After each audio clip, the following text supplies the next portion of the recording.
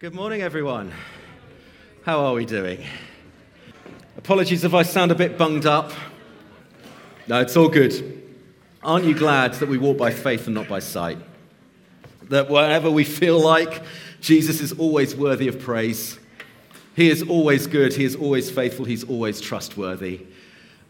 And I'm so glad, actually, just the direction, the words that were coming, the songs we were singing. Again, it just ties in with what I feel God is wanting to bring to us this morning as we look into, or continue looking at our three new church values, which, of course, everyone knows now is empowered, engaged, and extravagant. So this week, we're actually moving on to our second value, and that is the value of being fully engaged. Fully engaged. And as with our first value, being empowered, we're going to look at that, how that impacts our relationship with each other in the church, but also how that impacts our mission and our relationship in the wider world. But today we're going to focus on how this call to be fully engaged impacts our relationship with God. Again, just that sense of what God was bringing to us earlier on, just a few moments ago, hands raised, dropping stuff that we're holding on to, thinking this will keep me going. Actually, all we need is Jesus. He is the perfecter and the author of our faith. Let us fix our eyes on Jesus even now. Fix your eyes on him who endured such opposition, that we might not grow weary. Come and do this, Holy Spirit, we ask. As we get into your word, as we look at this value of being fully engaged in the call of God upon our lives, Holy Spirit, continue to stir us up with faith and with zeal. Amen. Amen. God doesn't call us to be spectators. He doesn't call us to operate through somebody else's faith. To say, well, you know God a bit better, I'll just piggyback on your faith. The call to follow Jesus is an individual call to have an individual relationship with our Heavenly Father. Yes, it's in the context of being built into a family. We'll be looking more about that next Sunday.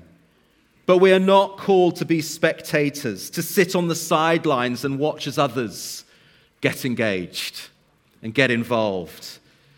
Each one of us has been called to be wholehearted, holding nothing back in our worship of God, in his word, in prayer. Rob was exhorting us to pray again, pray for the night shelter. Pray as we gather as New Frontiers churches in London. Pray for our nation. We're called to be a people fully engaged with the Holy Spirit. You know, the very fact that we are an empowered people suggests that we also need to be an engaged people. We're empowered for a purpose. So as we get into this key value of being engaged, here's a few definitions that might help us. Obviously, we often use the word engaged in the context of marriage. That you have been betrothed. In other words, you have made a choice to be fully and exclusively committed to another. That is quite a statement, isn't it?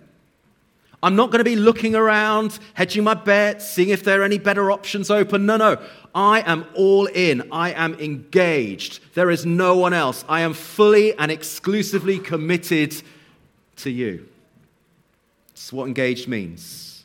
Other definitions: to be built into, to be attached to. We think mechanically, gears engaging can talk about being interlocked, entwined, in sync. You know, we often talk about people being preoccupied. I'm otherwise engaged. Why? Because my focus is totally taken up by something or someone else. I'm absorbed with, I'm engrossed by, deeply interested in. I'm otherwise engaged. I'm preoccupied by this thing. It's all encompassing. Just reflect now on those definitions and reference them to your relationship with God just for a moment. Think about it. We as a church have been called to be the bride of Christ. The bride of Christ. In Revelation 19, we know that there's going to be a wonderful wedding banquet, the wedding feast of the Lamb. But we're the bride of Christ. We're called to be fully and exclusively committed to Jesus. At the expense of anything else, we're His. We are His. On top of that, the Bible tells us that Jesus has built us into Himself. I am in Christ. I in Him, He in me. What a promise. Totally engaged with. You know, being fully engaged with God means my will is entwined with His. My dreams and my passions are in sync, aligned with His. I'm absorbed with His beauty, in awe of His majesty, interested in His words, attentive to His ways, committed to His will. That's what it means to be engaged with God. Yet I know often my life does not always reflect that. You know, when I talk about being preoccupied or think about what preoccupies me, often it's my phone. So easy to come to hand, isn't it? So often. I mean, Claire, the number of times, bless her, she says, hello, are you actually engaged with me here? You've been preoccupied again, your mind's in another place. You know, that's not helpful for any relationship, is it? It's certainly not helpful with our relationship with God. And I'm sure I am not alone in that tendency.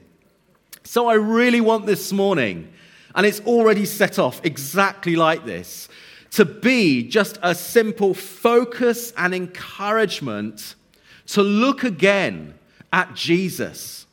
Look again at His love and His commitment for you. Look again at this call to be engaged with Him at a heart level, an intimate level, a fully committed, all or nothing level. You know, and it's day by day. It's in the quiet of the night. It's also in the busyness and the hecticness of our day.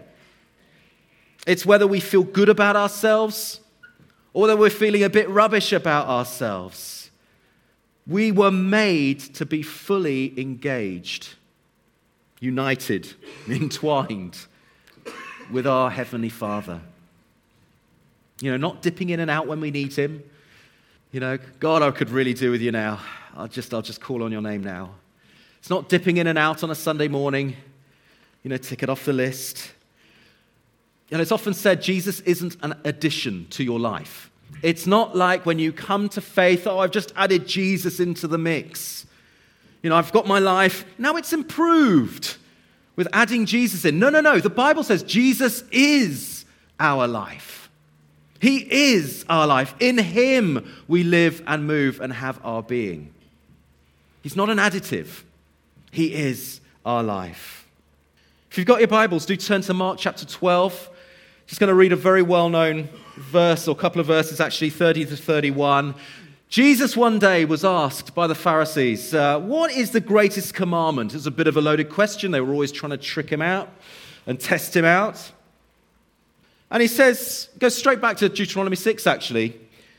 He says, love the Lord your God with all your heart, all your soul, all your mind, and all your strength. And then He adds this, the second is this, love your neighbor as yourself. There is no commandment greater than these. We see this referenced in Matthew and Luke as well, slightly different variations. And we'll be looking at that second half more, as I said, next week. But how are we to love God with all our heart, all our soul, all our mind, all our strength? How are we to do that? Well, firstly, I believe actually the key is simply to recognize that that is exactly how God loves you. With his all. With his all. God is totally engaged, totally committed to you. Totally. And we, of course, see that most clearly in the cross. Again, as we've been singing about. You know, we stand in awe at the level of commitment that God showed through Jesus Christ on the cross. For God so loved, was so committed to the world that he sent his one and only Son. Jesus was so totally committed to his Father's plan of salvation that he was prepared to see it through. At such cost. Taking on himself the barrier of our sin. Taking on himself the penalty of death that should have been ours. Never, ever doubt God's commitment to you. I don't know where you're at this morning. Maybe you're feeling pretty good. Or maybe actually you're feeling pretty neglected. If you hear nothing else this morning, please hear this. God will never leave you, and he will never forsake you, because Jesus was forsaken in your place. When Jesus took on our sin, God couldn't look on him. He was forsaken, so we do not need to be. That's beautiful, isn't it? Never doubt God's commitment to you. And because Jesus conquered death and rose again, so we can know this new life, this new hope, this new relationship. And it's not on the basis, we say this time and time again, but we're so tempted to step into works-based salvation. That is not the gospel. It is not based on what you have or haven't done. It is not based on how you feel. It's based on who Jesus is and what he has done. Solely, completely. And God says to us the same words he spoke through Moses over Israel. Again, back in Deuteronomy, this time 31. Listen, never will I leave you. Never will I forsake you. God is totally committed to you. He is fully engaged in every detail of your life. You know, that was David's testimony. I love reading what Psalm 139. It starts off by saying, "You've searched me, Lord. You know me. You know me better than anyone else." God knows you better than anyone else. Knows you better than you know yourself. You know when I sit, when I rise. You perceive my thoughts from apart. You know what's going on in here, God. You know what's going on in here. You know when I sit, when I rise. You perceive my thoughts from afar. You discern my going out and my lying down. You are familiar with all my ways. God is not distant. He is not detached. He's fully engaged. And I just really want to stress this point, because we need to get it in our hearts, believe it in our hearts. You know, maybe you had a parent who was distant and was detached, who was more interested in work and other things that were apparently more important than you. That is not your heavenly Father. He may be the creator and sustainer of all things, but he has all the time in the world for you. Just receive that afresh. Receive that afresh. David goes on in Psalm 139 to say, "Where can I go from your spirit? Where can I flee from your presence? If I go up to the heavens, you are there. If I make my bed in the depths, you are there. If I rise on the wings of the dawn, if I settle on the far side of the sea, even there your hand will guide me. Your right hand will hold me fast." That's commitment, isn't it? That's engagement. You know, as David contemplates God's wholehearted love and commitment for him, he himself is totally absorbed with God's goodness and his grace. It's like God completely fills his frame, his field of view. Such knowledge, he says in verse 6, is too wonderful for me, too lofty for me to attain. It's just in awe of it. Verse 17, how precious to me are your thoughts, God. How vast the sum of them. He's totally absorbed with the grace and goodness of God. Understanding how much God is for us and is committed to us produces in us wholehearted devotion for him. We love because he first loved us. This is where it starts. Just as David was caught up in worship as he reflected on God's love and attentiveness, so we too will find those things that distract us, be it the phone, be it work, be it the pressures of life, anxieties and stresses, be it material stuff that we're chasing after. All that pales into insignificance, pales into the background as Jesus fills our field of view, as his incredible love and mercy fills our field of view. When was the last time you just spent, I'm just going to focus on God's incredible love for me? I'm just going to meditate on that. Jesus, fill my field of view. What you'll find is all the stuff, as Michaela said, all the stuff we're clinging on to that we think will help us get through life, actually we can drop and our arms just raise in worship to him. Jesus, I'm totally engaged with you because you're totally engaged with me. In fact, this is where Hebrews 13 goes. It references the same Deuteronomy 31 verse. Never will I leave you or forsake you. It says this, keep your lives free from the love of money and be content with what you have. In other words, stop trying to fill your life with things that promise satisfaction and fulfillment, but never do. Why? Because God says, never will I leave you, never will I forsake you. Verse 6, so we say with confidence, the Lord is my helper. I don't need to be afraid. I don't need to be afraid. God is totally for me. In other words, dwelling on God's commitment and faithfulness to us will help us to stop being distracted and chasing after stuff that never fulfills. It will help us to stop worrying about provision for tomorrow because we know, as David said, if I make my bed in the depths, if I go to the other side of the sea, even there your hand will guide me. You will show me what to do in this situation. Even there, your right hand will uphold me. I know your strength will be there for me. I know your provision will be there for me. God is for you. He doesn't just dip in and out of your life. He is your strength. He is your shield. He is your provider. He is your protector. I'm stressing this, all right? I want us to get this. I will therefore not be afraid. I don't need to be distracted. Amen? So as we look to Jesus, God's love gets right into our hearts. It impacts us at heart level. Proverbs 4:23 says, it's out of our hearts that springs of life flow. In other words, out of our hearts that knows it's loved, that knows it's cared for, out of that heart, worship and prayer and praise and adoration flood out. Yes?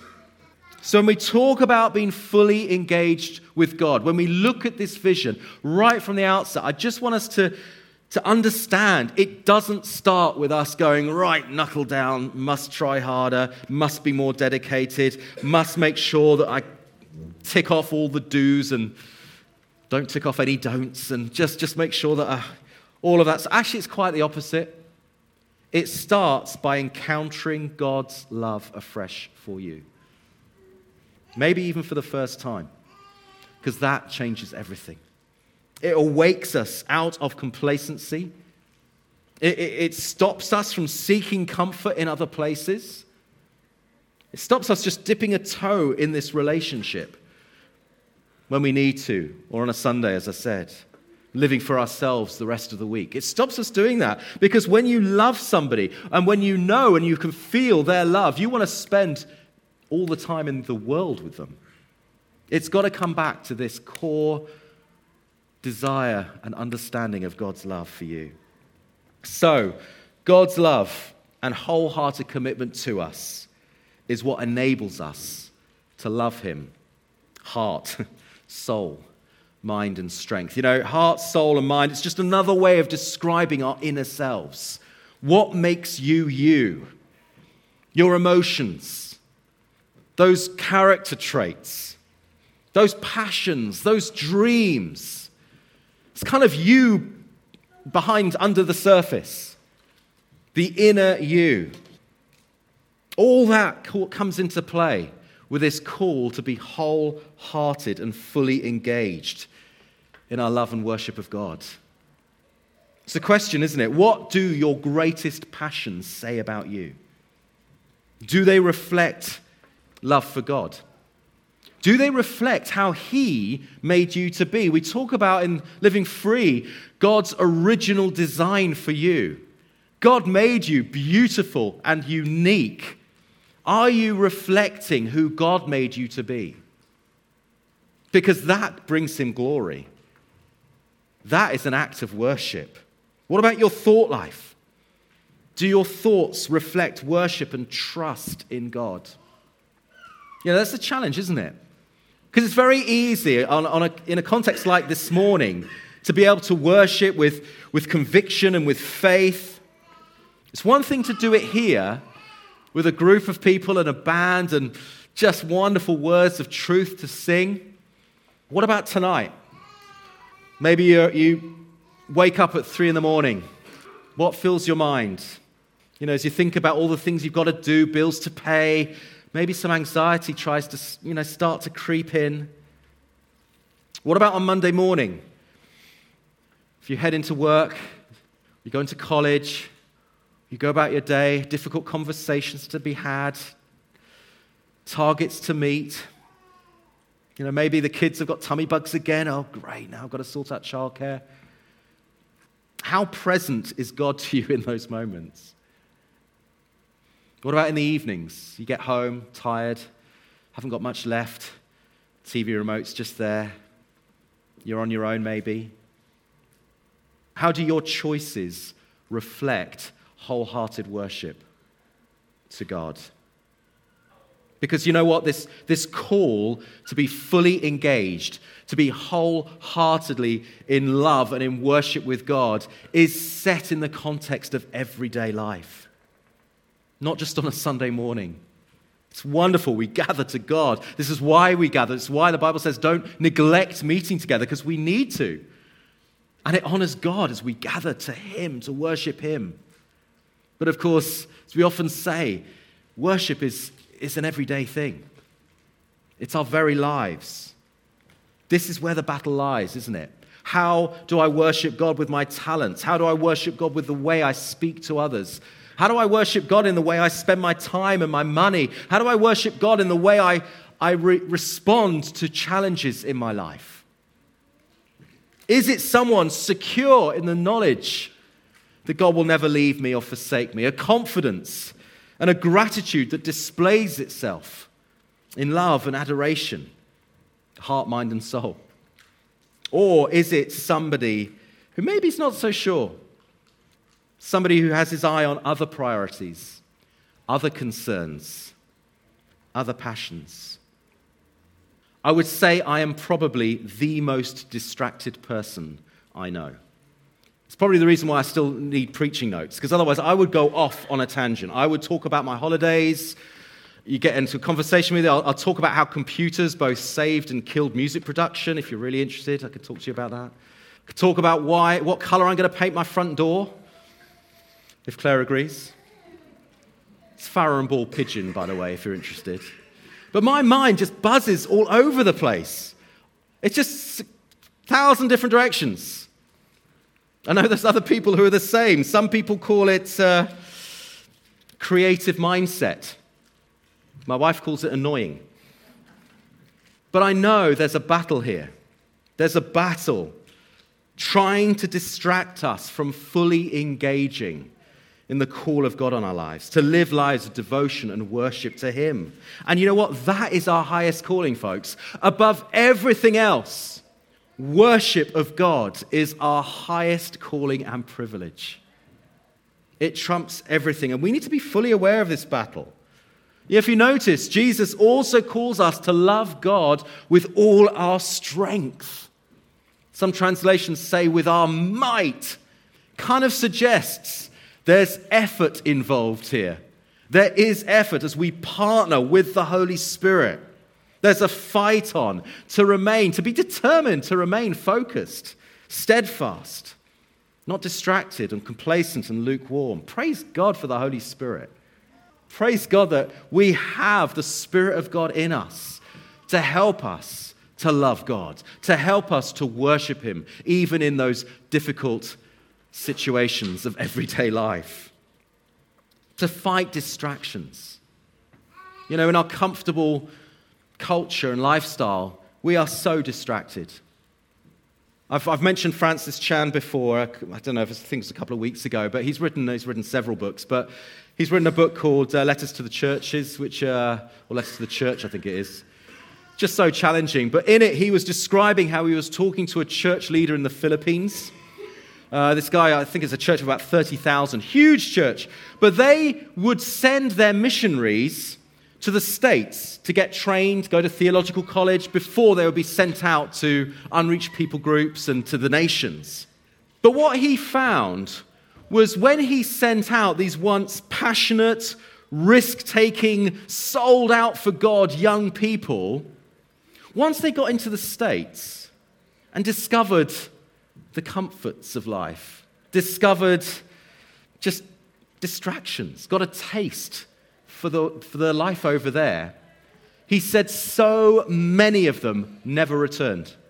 So many, huge numbers would perhaps take up nice, more comfortable positions in pastorates in small towns in the States. So what they do now is they don't send them to the States. They train them in the Philippines because there's less distraction there. And then they send them out to the nations and unreached people groups. But we all have that tendency, don't we? For the things of this world to distract us, for our eyes to be taken off our first love, that primary calling on our lives, this wholehearted devotion. It's interesting, those who were here last Sunday, we had this prophetic word of God wanting to awaken us. Arise and shine, for your light has come. You know, Isaiah 52 says, awake, awake, Zion. Clothe yourself with strength. Again, it's that, put on some strength here. Shake yourself. As I said, we're an empowered people, but we're also called to be an engaged people, to get engaged in the battle that is around us. Engaged with what the Holy Spirit is doing. Letting go, throwing off stuff that hinders. You just picture, as I was preparing this, I just got this picture of somebody just shaking off slumber, breathing in the fresh air, wind of the Spirit, taking up arms, taking up the truth, the sword of the Spirit, who we are in Christ, and taking the battle to the enemy. I believe God is wanting to shake us as the UK at the moment, to recognize our power and authority in Christ. I really believe it. You know, because when God's love and commitment truly impacts us, yes, it produces worship and adoration in us. But you know what? That worship then becomes our battle cry. That worship is then taken out into the streets.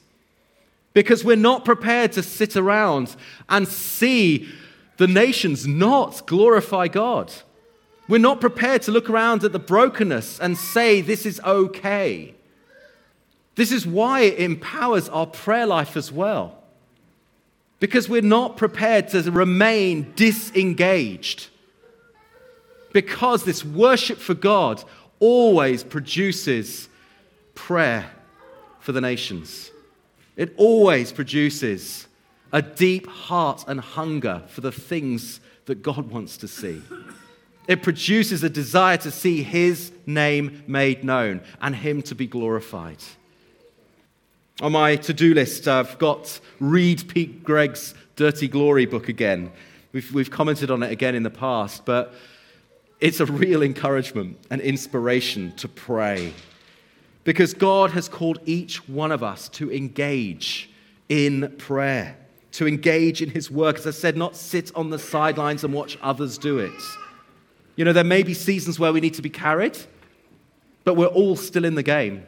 There may be seasons where we need to be supported from time to time, but we're all in the game.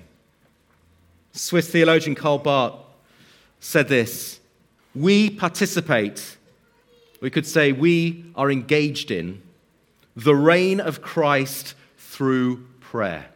This is how we engage in the reign of Christ. We do it through prayer.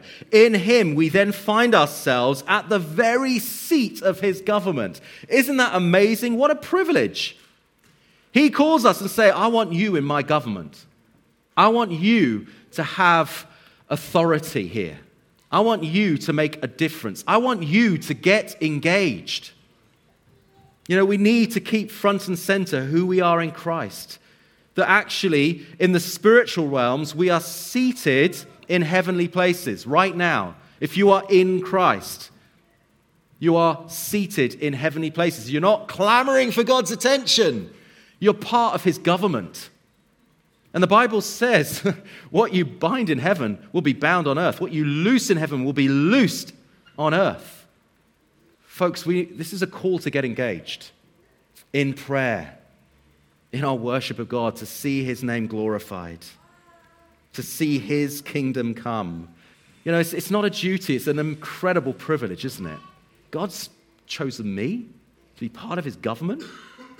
It's amazing. Pete Greig, in his book Dirty Glory that I mentioned, adds this: this is an unspeakable honor, this invitation to come and be involved, to be engaged through prayer. Yet he says often we are too busy,